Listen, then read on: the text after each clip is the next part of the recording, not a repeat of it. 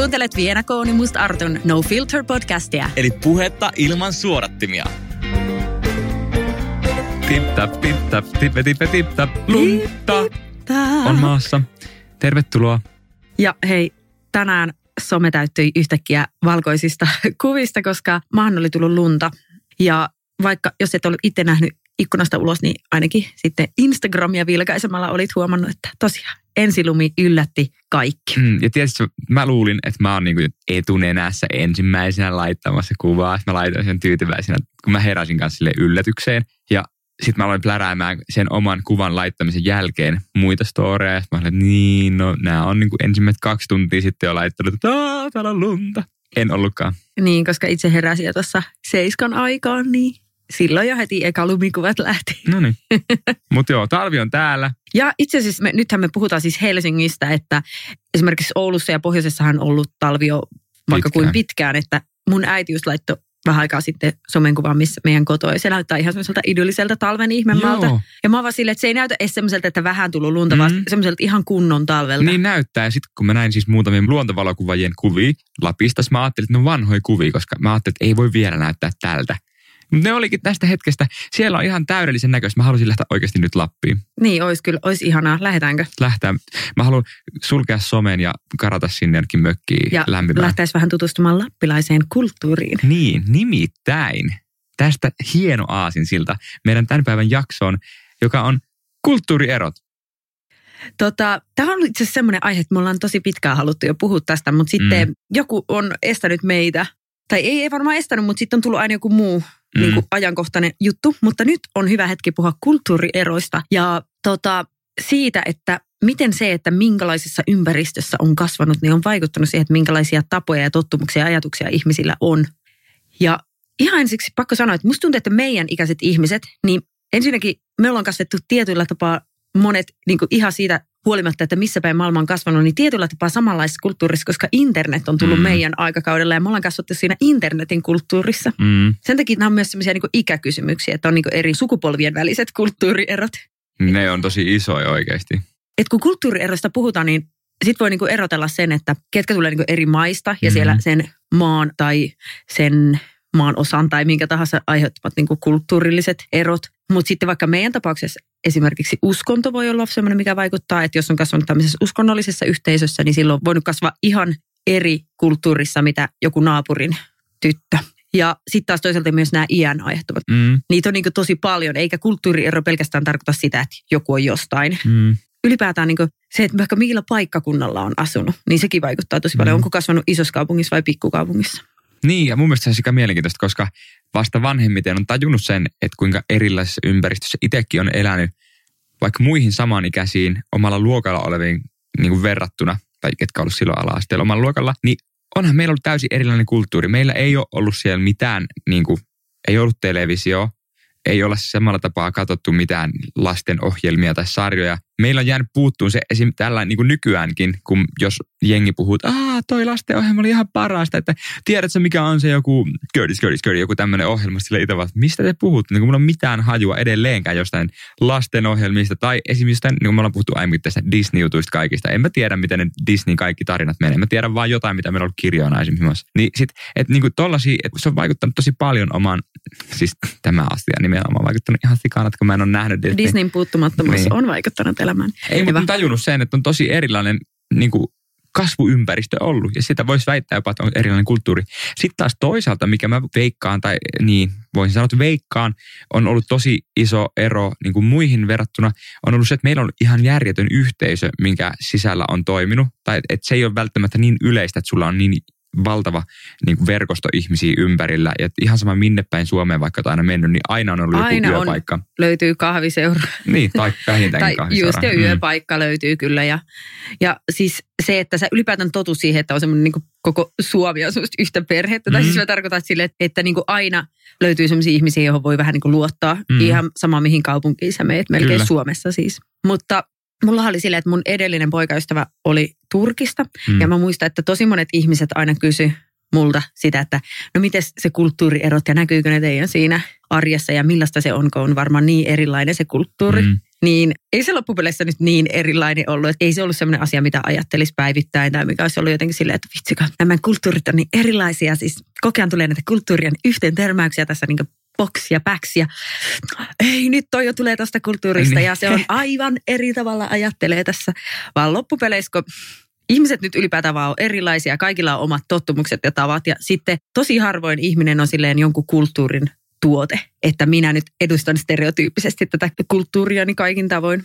Ja tässä tapauksessa just mun eksähän oli asunut jo Suomessa kuitenkin useamman vuoden, eli hän on niin jo omaksunut näitä länsimaisia tapoja. Kyllä. Ja muuta. Ja sitten just toinen juttu, mitä mä sanoin tuossa ihan alussa, että just tämä niin internet ja tämän aikakausi, niin vaikuttaa myös siihen, että tietoutta on ollut jo saatavilla, niin kuin, tai siis silleen, että se olisi eri asia, jos oltaisiin jollain 90-luvulla vaikka. No asiat on silloin varmaan tosi eri tavalla oikeasti, jos miettii just sen takia, että kyllähän internet tasoittaa kaikkia niitä niin kuin nyppylöt eri suuntaan. Että ihan takuulla mä uskon, että jos tästä vielä mennään vuosikymmeniä eteenpäin, niin kulttuurilliset erot on pienentynyt vieläkin ihan järkyttävän paljon tästä, mitä nyt ollaan. Ja onhan se vähän silleenkin, että jos sä meet jonnekin Balille, niin sitten siitähän on tehty semmoinen niin niistä turistipaikoista niin länsimaisia mestoja. Sinne tehdään sellaisia kahviloita ja ravintoloita, jotka miellyttää länsimaisia. Ja vähän niin jotenkin melkein minne vaan semmoiseen paikkaan, mihin matkustaa paljon ihmisiä. Niin sitten pyritään tekemään semmoisia, että tehdään nyt tämmöistä ja länsimaistutaan. Ja niin kuin, että kaikki niin kuin alkaa muistuttaa kokea niin kuin samaa ja samaa niin kuin joka puolella. Niin, samasta saplunasta oikeasti. Ja sitten se on vähän surullistakin ehkä. On, siis mun mielestä on silleen surullista, että kyllä se kulttuurillinen erilaisuus on rikkaus ja mun mielestä on aina ihan sairaan mielenkiintoista, vaikka kun on matkustanut ja on nähnyt niitä semmoisia paikallisten pitämiä jotain kahviloita, oot tutustunut paikallisiin tyyppeihin, mitä onneksi olen myös tehnyt aina matkoina, niin pyrkinyt siihen tai yrittänyt silleen, että oikeasti juttelisi paikallisten tyyppien kanssa, yrittäisi saada siitä jotain, eikä vaan silleen, että menee niihin, tiedätkö, australialaisten rakentamiin, tai no riippuu missä päin maailmaa oot, mutta kenen tahansa länkkäri rakentamaan johonkin, tiedätkö, kahvilaan ja sitten silleen, mä oon nyt niin täällä eri kulttuurista ja vaataan niin siistiä. Niin sitten se on oikeasti hienoa huomata, koska kyllä siellä on aika erilaista oikeasti ihmisillä, niin kuin elämä ja kaikki, niin kuin se on täysin eri, mitä meillä taas täällä. Niin, ja vaikka mä sanoinkin tuossa äsken, että ei ollut mitään jatkuvaa kulttuurien yhteentörmästä ja niin kuin ei ollutkaan, niin olihan niitä eroja silti. Ja yksi semmoinen ehkä isoina merkittäviä ero on kuitenkin se, että me täällä länsimaissa ja Suomessa, niin me ollaan tosi individualisteja ja tosi itsenäisiä ja sitten taas niin kuin ja meillä on niin kuin mahdollisuus olla tosi itsenäisiä. Meillä on niin kuin tämä valtio, joka huolehtii omistaan ainakin jollain tasolla. Ja meillä on semmoinen niin kuin luotto siihen, että jos sulla menee kaikki, niin sitten kuitenkin on niin kuin joku taho, joka auttaa. Mutta sitten vaikka tosi monissa maissa on se tilanne, että ei vaan auta. Ei ole ketään. Sitten sä oot vaan niin kuin silleen, voi vittu, anteeksi. Niin että mitä mä teen? Tai siis silleen, että jos sä et pidä sun perhettä niin kuin lähellä. Jos sulla ei ole perhe tärkeä, jos sä et niin kuin pidä niihin hyviä välejä, niin sitten sä oot yksin, niin kuin oikeastikin yksin.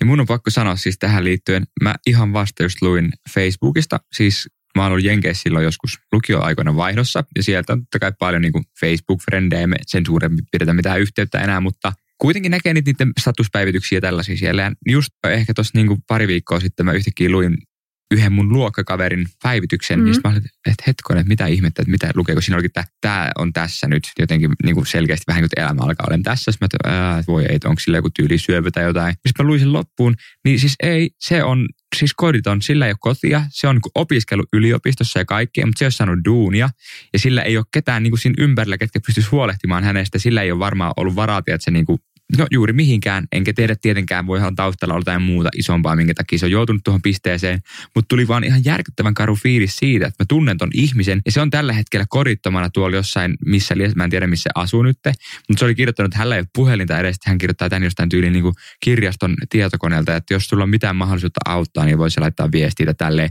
tai että hän kuolee varmaan ihan kohta, kun hänellä ei ole enää rahaa ruokaa eikä mihinkään. Se iski jotenkin päin kasvoi sille, että aivan hullua, että miten voi olla mahdollista edes tommonen oikeasti, niin kuin omassa periaatteessa elinpiirissä on myös tällaisia kohtaloita, että tyyppi on jäänyt täysin kodittomaksi. Ja onhan meillä Suomessakin kodittomia ihmisiä, mutta pääsääntöisesti täällä on kuitenkin se, että jos pois suljetaan just vaikka kaikki päihdeongelmaiset ja sellaiset, joilla niin kuin on hankala päästä edes niin kuin pitää minkään näköisistä elämän niin kuin rutiineista kiinni, mutta tavallaan se, että sä oot vaikka tuollaisessa tilanteessa, että sä et löydä töitä, että sä oot työtön, mutta sä oot kuitenkin valmis tekemään se asia eteen jotain näin, niin yleensä kuitenkin tommoset asiat järjestyy, että sä saat asumistukea, sä saat työttömyyskorvauksia, on niin kuin kaiken näköisiä tahoja, miltä voi mennä hakemaan apua, voimme hakea ruokaa, vaikka ei sekään nyt mitenkään niin kuin sille ihan sormia napsauttamalla kaikki tapahdu, eikä se ole niin helppoa. Mutta joka tapauksessa että täällä on se systeemi, täällä on se järjestelmä, joka auttaa. Ja se edesauttaa sitä, että me voidaan olla individualisteja.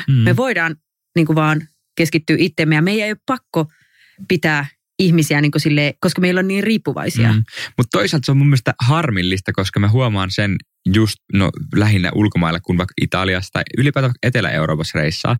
Kun siellä se kulttuuri on se, että sä meet sun perheen kanssa joka paikka. Et, niin siis, et ei ole mitään väliä, minkä ikäinen sä oot. Jotenkin musta tuntuu, että Suomessa on hirveän helposti, että sit kun on täyttänyt 18, niin sit sä oot vähän niin kuin bye bye. No totta kai, niin nähdään perhettä aina siis joulut ja whatever, tällaiset peruspyhät ja muut. Mutta se, että siis niin kuin siellä etelässä on ihan selkeästi erilainen kulttuuri siinä, että kaikki tehdään niin kuin silleen yhdessä ja perheet asuu vaikka tosi lähellä toisiaan. Ja sitten on sellainen jotenkin ihana, mä tykkään siitä ihan suunnattoman paljon siitä niiden niin kuin meiningistä siellä. Tai että mennään ravintolaan syömään, niin siellä on tietysti mummosta pienimpään lapseen asti kaikki saman pöydän ympärillä ja yömyöhään istutaan ja syödään ja silleen niin kuin se on jotenkin ihanan olosta. Perhe on silleen, että vaikka se käyttäytyisi sua kohtaan tosi paskasti, esimerkiksi suku, siis silleen, mä tiedän paljon sellaisia tarinoita, että oikeasti perheessä on silleen, että vaikka joku, ei siis silleen, että omat sisarukset tai vanhemmat, mutta just, että joku eno tai täti tai joku tällainen, että siis silleen, että jos on hirveitä niin kuin suvun hyväksikäyttöä ja sellaisia oikeasti tosi niin kuin paskoja juttuja tehty, niin kuin vaikka jotenkin huijattu jossain raha-asiassa tai tällaista, niin silti niin sun on vaan pakko niin kuin hyväksyä se, koska ne on sun sukulaisia. Kyllä. Siis silleen, että se vaikuttaa kyllä niihin väleihin, että ei ne ole niin kuin siis silleen, kaikki on vaan silleen, että toi on ihan perseestä, mutta se on mun täti, joten... Niin, mun on pakko niin kuin... Niin, tai tavallaan, että se kuitenkin on meidän sukua, että se suku niin kuin menee kaiken yli. Ja sitten toinen on se, että vanhempien kunnioitus on tosi suurta. Että eihän meillä oikeastaan kunnioiteta vanhempia ollenkaan. Siis toi on hurjaa. Silloin kun mä olin just Jenkeissä vaihdossa, mä pystyn siihen kauheasti vertaan. Mä asuin siellä siis jenkkiläisen niin kuin miehen luona. Ei ollut mitään perhettä, vaan oli sinne mies. Ja sitten oli toinen vaihtari, joka oli Vietnamista. Joo. Ja voin kertoa, että siinä oli alkuun pieniä kulttuurillisia törmäyksiä, kun toinen se Vietnamista tullut, tämä mun hostveli, se oli tosi, niin kuin, se osasi puhua tosi vähän englantia esimerkiksi. Niin alkuun meillä oli ihan vaan silleen kielenkin kanssa, että me ei oikein niin kuin välttämättä koko ajan ymmärretty toisiamme. No sitten se onneksi alkoi tosi nopeasti oppia sitä lisää, mutta sitten alkoi tulee niitä kaikkia eroja. Esimerkiksi vessakulttuuri on hyvin erilainen. Ja siis tää on ihan nyt todella ällö juttu. Mä haluan kertoa sen tähän, koska niin, tää on elämää. Mä ihmettelin, kun mun piti siivota vessat, miksi täällä haisee ihan niin järkyttävää paska jossain tässä. Niin kuin, tiedätkö, se oli ensimmäistä kertaa, kun mä olin siivomassa. Mä olin sille, että niin kuin, siis kun mä avasin roskiksen sen, ihan järkyttävä paskanhaju, kunnes mä tajusin, että siis se on laittanut kaikki paperit sinne roskikseen eikä sen pönttöön. Koska Aasiassa, se on niinku ihan siis minä tiedän sen omasta kokemuksestani myös, kun Aasiassa tämän jälkeen on reissannut jonkun verran, että siellä ei välttämättä kaikki vessanpöntöt vedä paperia. Siellä tosi useassa paikassa lukee silleen, että älä heitä paperia pönttöön, koska se ei vedä sitä. Niin sitten se ajatteli, kato varmaan, että siellä myös pitää heittää roskikseen. Ja se oli niin kuvottavaa. Mä muistan, kun mä menin sanoa sen mun isälle, että hei, että niinku, mun pakko sanoa, että tää on tosi outoa, että miksi täällä tehdään näin. Sitten mä olin, oh my god, mun täytyy sanoa nyt tolle Ryanille.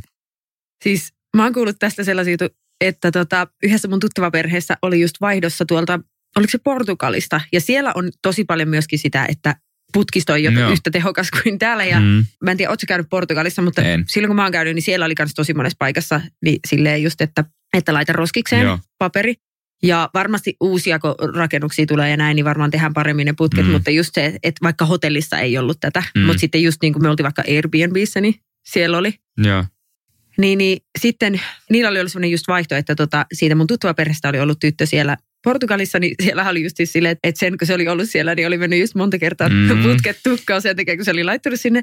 Mutta sitten pahin oli se, että kun se tuli se Portugalista se vaihtari sinne mun tuttavaperheeseen, niin jossain vaiheessa oli selvinnyt, että oli löytynyt jostain kaapista sieltä, tai jostain vessan kaapista, tiedätkö, semmoisesta vessakaapista, niin kasa semmoisia papereita, koska siellä ei ollut mitään roskista, niin se ei tiennyt, että mihin ne pitää laittaa, niin se oli vaan laittanut jonnekin sinne kaappiin. Siis aivan järkyttävää. Mieti semmoinen kaapillinen täynnä niitä ylikausia. Siis toi on ällöttävää, mutta siis se on vaan niinku, niin, tällaistakin on. Niin, mutta sitten just kun sä oot oppinut sen tietyn mallin ja ei kukaan ole kertonut sulle, että hei, siellä ei lue isolla, vaikka siellä vessassa, että hei, näin ei saa tehdä, koska kaikki vaan tietää se, eikä kukaan tule ajatelleeksi, että hei, tässä voisi olla joku muukin. Jep.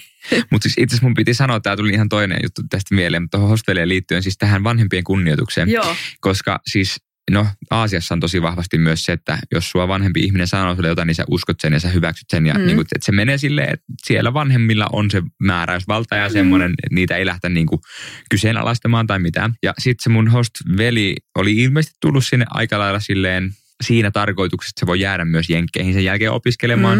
Ja mä ymmärsin myös, että sillä on suurin osa sen sukulaisista tehnyt samaan, että ne on niin kuin muuttanut periaatteessa jenkkeihin opiskelemaan näin. Ja se oli siinä ihan niin kuin vaihtovuoden loppuaikana silleen, että hei, että mä hain tuohon yhteen kouluun, tai ei haeta, vaan tehdään sellaisia testejä siellä ja blablabla, ennen kuin se selittää enempää. Mutta niin, että mun vanhemmat sanoivat, että mun pitää jäädä tänne, että mä en lennäkään enää takaisin niin kuin täältä jenkeistä niin kuin ollenkaan, että mä jään suoraan tänne. Se oli se, että no, kai sä tiedät, että sulla on viisumi tiettyyn päivään asti, jos sä et ole sitä ennen ulkona täältä maasta, niin sä saat ikuisen porttikelon tänne, jos sä ikinä haluat sitten lähteä pois. Sä vaat niin, mutta mun vanhemmat sanoo, että mun pitää jäädä tänne, että en mä voi niinku, silleen. Mä oot, niin, mutta tajutko sä tämän jutun? Ja sitten silloin mä olin, että mitä ihmettä, että se ei voinut sanoa edes sen vanhemmille vastaan siinä, että no itse asiassa tilanne on tämä. Sitten se joutui mennä niin pitkälle, että siis mun host-isä joutui selittämään niille vanhemmille, että se ei ole mahdollista, että hän ei vaan voi jäädä tänne niin kuin teeksi hengailemaan, vaikka sen serkkuja ja muita asuukin siellä niin kuin jenkeissä. Että se ei vaan voi mennä niiden luokse, ellei se halua koko loppuelämänsä elää sitten niin kuin silleen, tiedätkö, anonyyminä. Niin sitten se oli jotenkin huvittava, että noin iso asia ja silti se ei voinut sanoa siitä mitään, koska se vanhemmat oli sanonut, että sen pitää jäädä sinne. Ja siis toi on just huvittava, että se vanhempien auktoriteetti saattaa tämmöinen just jopa yli lain auktoriteetin, siis että siis sitä on vaikea niin käsittää. Ja sitten kun mä mietin just meillä, että miten meillä kunnioitetaan vanhempia, niin ei oikeastaan siis meillä vaan silleen, että kaikki on niin kuin samalla viivalla aika sen tyyppisesti, että kyllä ehkä joku pieni semmoinen, että edelleen onneksi niin kuin ratikoissa ja muissa, niin silleen, että annetaan tilaa, niin kuin kuuluukin tehdä. Siis. Mutta mä muistan itse asiassa just mun ex-poikaystävä kertoi joskus, että silloin kun se tuli Suomeen, niin se teki alussa aina sitä silleen, että bussissa, kun vaikka joku nainen tai vanha ihminen, niin aina kun ne tuli sisään, jos siellä ei ollut paikkaa, hän heti nousi ja niin tarjosi. Sitten tai just jossain vaiheessa, että kuka muu ei tee sitä, ellei ole just sellaisella paikalla, missä on ne vanhusten niin kuin, että nämä on vanhuksille varattu. Että ootko muuten huomannut, että ihmiset ei tee sitä, jos ne ei ole semmoisilla niin kuin vanhuspaikoilla? Mä menen niin vähän noilla busseilla ja muilla, mä kuulen vaan tuolla lautalla. Niin se, tai en ole pitkään aikaan kulkenut niin paljon julkisissa, mä näkisin sen silleen päivittäin. Mutta siis voin kuvitella. Sitä tapahtui. Niin sitten se oli vaan siinä, että huomasi, että kukaan muu ei tee sitä, niin sitten se lopetti kanssa. Mun on pakko sanoa, että mä olin joskus vuosia sitten bussissa. En olekaan käynyt sen jälkeen. No ei. Mutta siis joo, olin bussissa ja siellä sellainen mummo niin siis kömmähti ympäri, kun se bussikuski lähti nopeasti pysäkiltä kaahutta. Niin silleen näin. Mä olin siellä aika bussin perällä silleen, että siinä oli mun edessä vielä niin useampia ihmisiä ennen kuin se tulee se, tiedätkö, ne portaat sinne alemmalle tasolle, missä mummo oli kaatuneena. Yksikään näistä ihmistä siinä sen nenän edessä. Ei, ne vaan vilkasi, sitten ne vaan istui siinä paikallaan. Sitten mä juoksin auttaa sitä mummoa, koska tietenkin herra jestas siis. Se oli ihan absurdi tilanne, että siinä on oikeasti vanhempi ihminen kaatuneena ja tyypit vaan istuu puhelinkourassa silleen, että mä näin vielä, että ne vilkas silleen, että no varmaan ajatteli tyylin päässä, että kyllä toi itsekin tuosta pääsee yli. Niin. Ja monet ajattelee tuollaisessa tilanteessa, että joku muu. Niin. Mutta pakko kertoa tässä vaiheessa, että siis mulle kävi tuollainen ihan samanlainen aika vasta metrossa, niin yksi semmoinen, kun metro nyt kähti sille aika lujaa liikkeelle, niin sellainen vanhempi rouva kaatui ja se kaatui just silleen, että se lensi ihan niin kuin suoraan taaksepäin. Ja mä olin just siinä sen kohdalla, niin mä muistan, että kun se lähti kaatumaan taaksepäin, niin mä yritin kädellä pitää, mutta se voima oli niin suuri, että se niin kuin lensi ihan täysillä.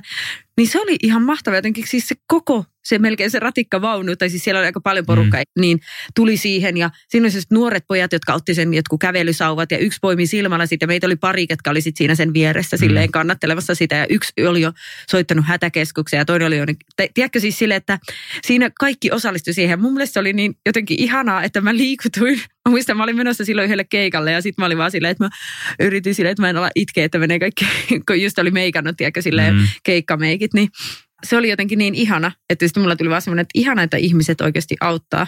No siis tollaista tarvitsisi nähdä lisää, koska jotenkin ahdistaa tämmöinen ehkä just se liika individualismisuu, whatever onkaan. Että meneeköhän se jossain vaiheessa liian pitkälle? No, ihan jos tämä jatkuu näin tämä meininki, niin varmasti. Ja sitten mihin tämä maailma menee siinä vaiheessa, kun ei enää mietitä ketään muut kuin itseään. Se on musta ahdistava ajatus. Niin. Tuossa on niinku puolensa ja puolensa.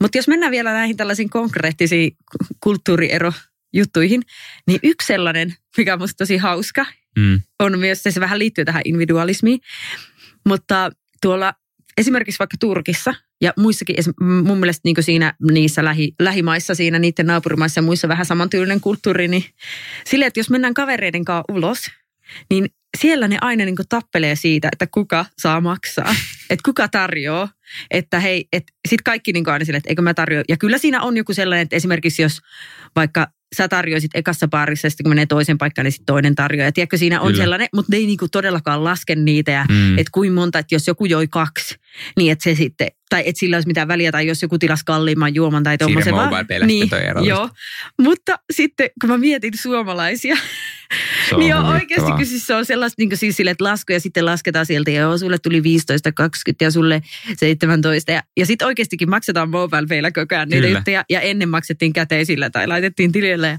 siis täällä niin se, että kuin tarkkaan ne rahat, niin ihan silleen hyvätulostenkin, semmoista, että sille ei olisi oikeasti niin väliä. Mä ymmärrän vaikka joskus silloin, kun ollaan oltu nuori, lukio-aikoina. Mä muistan, kun me ollaan hengattu friendien kanssa, tehty vaikka safkaa yhdessä, niin siis jos mä menen vanhoja mobile pay niin juttuja katsomaan taaksepäin, niin siellä on oikeasti semmosia maksa 2,6 euroa jollekin, tai pahimpia 0,7 senttiä. On oikeasti ollut sellaisiakin. Niin. Mutta sen mä ymmärrän, jos sulla on oikeasti niin vähän rahaa, että sä et pysty. Mutta tämä, että kun me ollaan, siis, tai varsinkin työelämässä oleva ihminen luultavasti pystyy niin kuin, tai varsinkin jos se menee silleen, että just vuorotellen tarjotaan, niin mä en niin näe mitään ongelmaa. Mua itse huvittaa ihan suunnattoman paljon se aina, että kun siitä tulee se kauhea, no minkä verran kukakin on nyt ostanut jotain juttuja, ja sitten ne kaikki tyypit ainakin, jotka laskuttaa sille, että no hohoja, että niin kuin voitteko te vaan nyt maksaa kerralla ja sumplia itse tämän jälkeen. Niin, ja mä tavallaan ymmärrän tässä, että ei pysty silleen kerralla muuttamaan, koska se ei ole se, että se ei mene vaan silleen, että hei, nyt mä en enää välitä ja silleen, sitten jos kaikki muut on edelleen silleen, että no hei, tai tiedätkö siis, ja sitten se monesti menee silleen, että sä olisit itse silleen, että hei, et ei ole väliä, mutta sitten kaikki muut silleen, no niin, laittanut jo sulle mobile-peille. Paljon se oli? 6,90, no niin, laitettu. Ja tiedätkö siis, siitä on niinku vaikea muuttaa silleen kerralla, mutta siihen mä toivoisin vähän jotenkin sellaista muutosta, tiedätkö, että nimenomaan toi, mitä sä sanoit, että opiskelijana ja silloin kun oikeasti lukioikäisenä, niin se kahvi maksoi euron. Mutta sekin eurokin oli iso raha kuule. Niin silloin sillä oli merkitystä ja silloin oli silleen, että jos sä lainasit kaverina, niin sit sä odotat, että sä saat sen myös takaisin, koska oikeasti eurollakin oli väliä. Mutta nyt kun on työelämässä ja on työssä käyvän tulot, niin silloin mun mielestä olisi tosi asiallista se, että ei tarvitsisi niinku, tai miten mä nyt sen tämän sanoisin. Mä ymmärrän, mitä sä tarkoitat. Just se, että se ei olisi aina niin sitä sellaista, että katsotaan sitä ravintolakuitista silleen, että sitten oli tämän verran ja sitten oli tämän verran. Mutta mä oon huomannut, että meillä on, siis on tiettyjä sellaisia kaveriporukat, missä toimii just silleen, että ollaan vähän tarjoulukulttuurilla enemmän. Sitten on just niitä, missä niinku sentilleen lasketaan kaikki.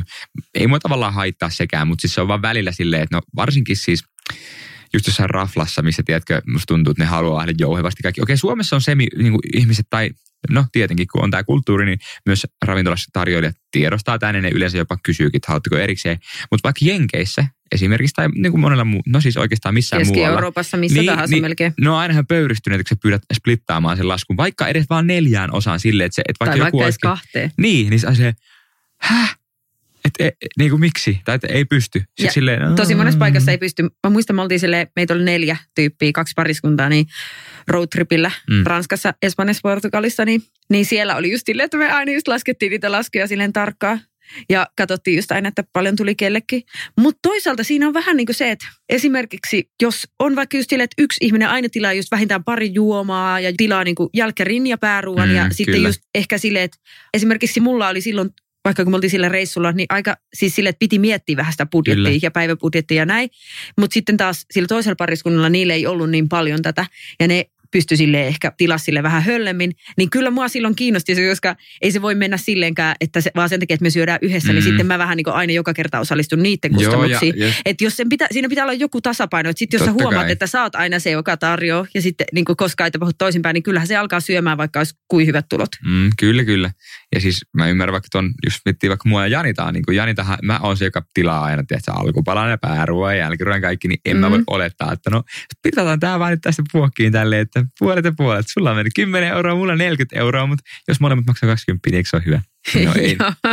Niinpä, että tämä. Ja sitten suomalaiset on niin me ollaan käytännöllisiä ja me halutaan, että asiat, niinku, että tommoset niinku jutut toimii ja ne on niinku menee oikeudenmukaisesti ja tälleen. Sen takia mä ymmärrän sen meidän jutun. Mutta se on monesti vaikeaa semmoisille ihmisille, jotka tulee siitä toista kulttuurista ja ne ei voi käsittää sitä, että me ollaan niin jotenkin sille obsessed. Niin kuin sen suhteen, että kaikki varmastikin maksaa saman verran ja tälleen, ettei vahingossakaan tapahdu mitään epäoikeudenmukaisuuksia. Tuli mieleen vielä yksi semmoinen kulttuurillinen ero, huumorintaju. se on tosi erilainen eri puolilla maailmaa. Todellakin. Mä voin kertoa, että itsellä on silleen semisarkastinen huumori ollut aina.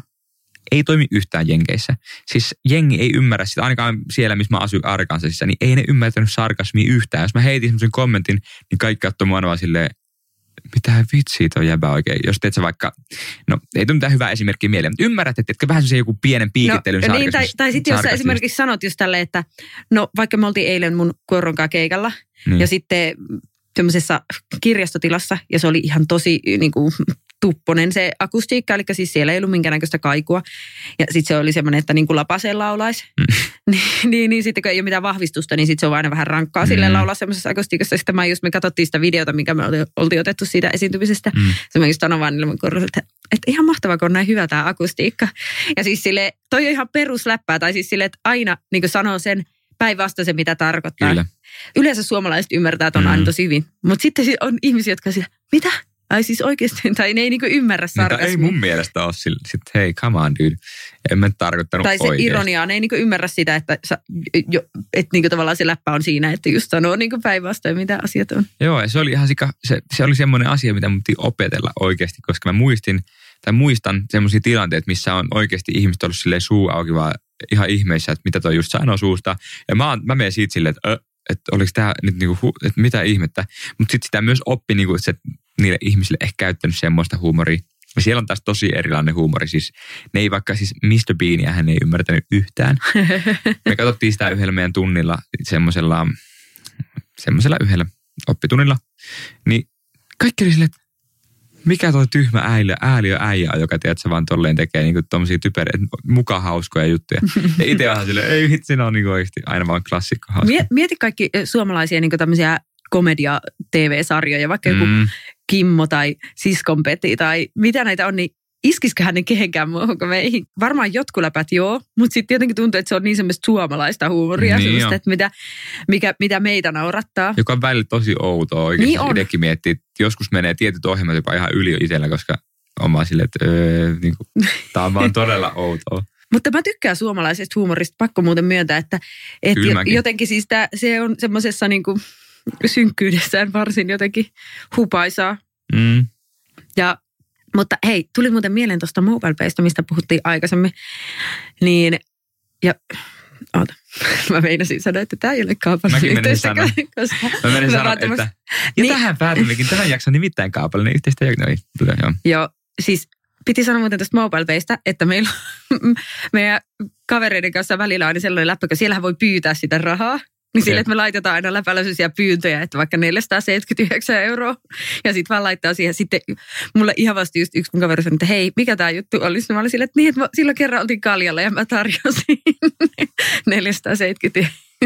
Ja sitten aina silleen, että laittaa pyyntöjä. Kato, jos joku vahingossa hyväksyisikin sen, niin se olisi niin hauska. Siis mähän olen kerran tehnyt silleen, että mun piti maksaa, niin mä pyysin. Mutta oliko siis kyseessä iso summa? Siis jotain kymppejä, mutta niin mä vahingossa laitoin sen pyynnön sille, että maksa mulle. Hei Arttu, voitko maksaa tämän? Joo, heti. Sitten mä menin maksamaan, eli pyytämään vahingossa rahaa. Mutta tuleeko sulle mieleen mitään semmoisia, ootko sä niinku joutunut johonkin semmoiseen tyyliin vaikka hauskaan tilanteeseen, missä on, tai tuleeko sulle mieleen mitään kulttuurieroihin liittyviä hauskoja kommelluksia? Ei tule mieleen nyt mitään sellaista, että mä olisin vaikka nolannut itseni tai jotain tällaista, mutta kyllä mä muistan silloin, kun mä menin eka kertaa Turkkiin ja mä tapasin sen mun eksän niin kuin kavereita ja muita, niin silloin vähän niin kuin mietitytti, että mitä jos mä just vaikka siis silloin, kun siellä on niitä tiettyjä sääntöjä, mutta ehkä se olisi ollut eri asia, jos mulla tästä vaikka sen vanhemmat tai jotain sukua. Kyllä. Sitten olisi pitänyt miettiä, koska siellä esimerkiksi kuuluu jotenkin suudella vanhemman ihmisen kättä ja sitten jotenkin laittaa se tähän otsalle. Mä en muista, miten se meni. Ja mä muistan, että se mun eksä näki kerran semmoisen unen, missä mä oltiin ollut silleen, että mä olin tavannut jonkun sen enon. Ja sitten se oli ollut silleen, että kato, mehän vaan kätellään Kyllä. tai halataan tuttuja, mutta siis muuten näin niin kuin kätellään. Niin sitten se oli niin kuin mulle koko ajan kuiskanut silleen, että kiss. Niin kuin, että mä muistaisin sen, niin kuin, että niitä pitää sä saatat niin kuin sen käden ja sitten sä annat siihen semmoisen vähän niin kuin suudelma ja sitten se laitetaan tähän otsalle silleen. Niin sitten mä olin vaan silleen, että mitä tapahtui, jos mä olin suudellut sitä suoraan suulle. Tämä ei ollut siis todellinen tapahtuma, mutta joku tämmöinen olisi voinut hyvin olla tapahtunut. No siis itsellänihän on käynyt tähän liittyvä juttu just, kun tietyissä maissa ei kätellä. Ja vaikka arabimaissa ei ole semmoista kättelykulttuuria, että sä menet sheikkaan käsiin. Joo. Ja mä olin sitten tuossa yhdellä lennolla businessluokassa, missä tullaan henkilökohtaisesti aina tervehtimään, tai siis silleen toivottavan tervetulleeksi, ja se oli siis Katar, ja sitten niin kuin on semmoisia, että selkeästi pätee, tiedätkö, näitä kulttuureja, varsinkin niitä ihmisille, ketkä on niin kuin Lähi-idän maista, kun siellä on tosi paljon myös muita niin kuin muualta maasta. Mutta tämä henkilö sattui olemaan ihminen, joka oli jostain, en tiedä, oliko sitten niin kuin Katarista tai mistä lie, ja sitten kun mä olin just avannut, siis se oli yölento, mä olin avannut sen mun semmoisen pyjamapussin tai semmoisen, missä on niinku muovia ympärillä ja mä olin ottanut sen muovin siitä pois. Ja sitten se näki se tyyppi, että mä oon avannut sen, se tuli ottamaan, sitten se antoi tälleen käden, niinku, että mä laitan siihen sen. Ja sitten me oltiin just istuttu siihen penkkiin, niin sitten mä menin ja otin siitä kiinni siitä sen kädestä ja sitten se hämmentyi ihan suunnattoman paljon. Se meni ihan silleen niinku. Ja sitten kun Vilma oli siinä mun vieressä, rakas ystävämme Vilma P., se oli mun vieressä siinä. Sitten sekin kätteli sitä ja se oli aivan hämillään se mies, mitä nämä tyypit tekee. Ja siis sitten samalla sekunnilla, kun mä antoin sen käden, mä tajusin, että ei hitto. Se oli ensinnäkin ihan kauhuissa, että mä annoin sen käden sille siihen, se oli ilmeinen. Ja heti mulle tuli sellainen nolous, että apua, mene itseäsi, tiedätkö, mitä sä oikein kuvittelit. Että se on yleensä vaan sellaista niin kuin niijailua ja semmoista tällaista, niin kuin se tervehtiminen. Just hyvä. Hei, olisi kiva kuulla myös, jos teillä on tapahtunut jotain tämmöisiä kulttuurien yhteen törmäyksiä. Ei varmaan, niin kuin, mullakin tulee tässä vielä näitä mieleen tämän viikon aikana. Eli kulttuurierot ja minkälaisia sattumuksia ne ovat teille aiheuttaneet. Käykää meidän Instaan no_filter_podcast, niin heittää läpyskää. Me laitetaan taas tuttuun tapaan jakoon sitten niitä Kyllä. teidän sattumuksia. Koska todennäköisesti ne on taas hauskempia ja parempia kuin meidän omat. Me ei ikinä muista niitä parhaita. Silloin pitää yrittää etsiä kaikkia. Niin tästä tulee, hei puhutaan tästä aiheesta. Joo. Sitten ja sitten kun me aletaan miettiä sitä ja sitten kun me käydään keskustelua sille, että mitä sulla tulee mieleen, ei mitään. Niin, blank. Sitten vaan siis silleen, että aina vaan se sama olo silleen, että mitään ei ole koskaan tapahtunut. Ja sitten jälkikäteen alkaa tulee niitä, että ai niin joo, siis se kerta kun tapahtui joo, näin. Älä. Jos meille käynyt tällä tavalla taas jälkikäteen tulee niitä mehevimpiä juttuja, niin lupaamme jakaa niitä tuolla meidän sosiaalisen median kanavissamme. Että tervetuloa vaan niinku keskustelemaan sinne meidän Instagramiin. Siellä on aina hyvä meininki. Kyllä. Mutta hei, tältä erää tämä oli tässä. Toivottavasti tykkäsitte ja kiitos kun olit, mitä mä selitän, ihan kuin YouTube olisin lopettamassa video. Apua, otetaan uudestaan tämä. Sä oot ottanut tommosen tubettajan identiteetin. No kun mä oon nyt tehnyt niitä videoita tässä viime aikoina. Mitäs toi tubekulttuuri hei sitten? No se on kyllä ihan erilainen kuin toi vaikka instakulttuuri. Niin on. No joo, ei mennä siihen nyt tällä kertaa, hei. Mut niin, kiitos. Kiitos hirveästi hulluna. Palaamme. Mä enää sanot hirveästi ja hulluna, sama aikaisesti mä sanoin hurveesti. Kiitos hurveasti, että olitte messissä. Hurveesti. Hei, moikka! Bye!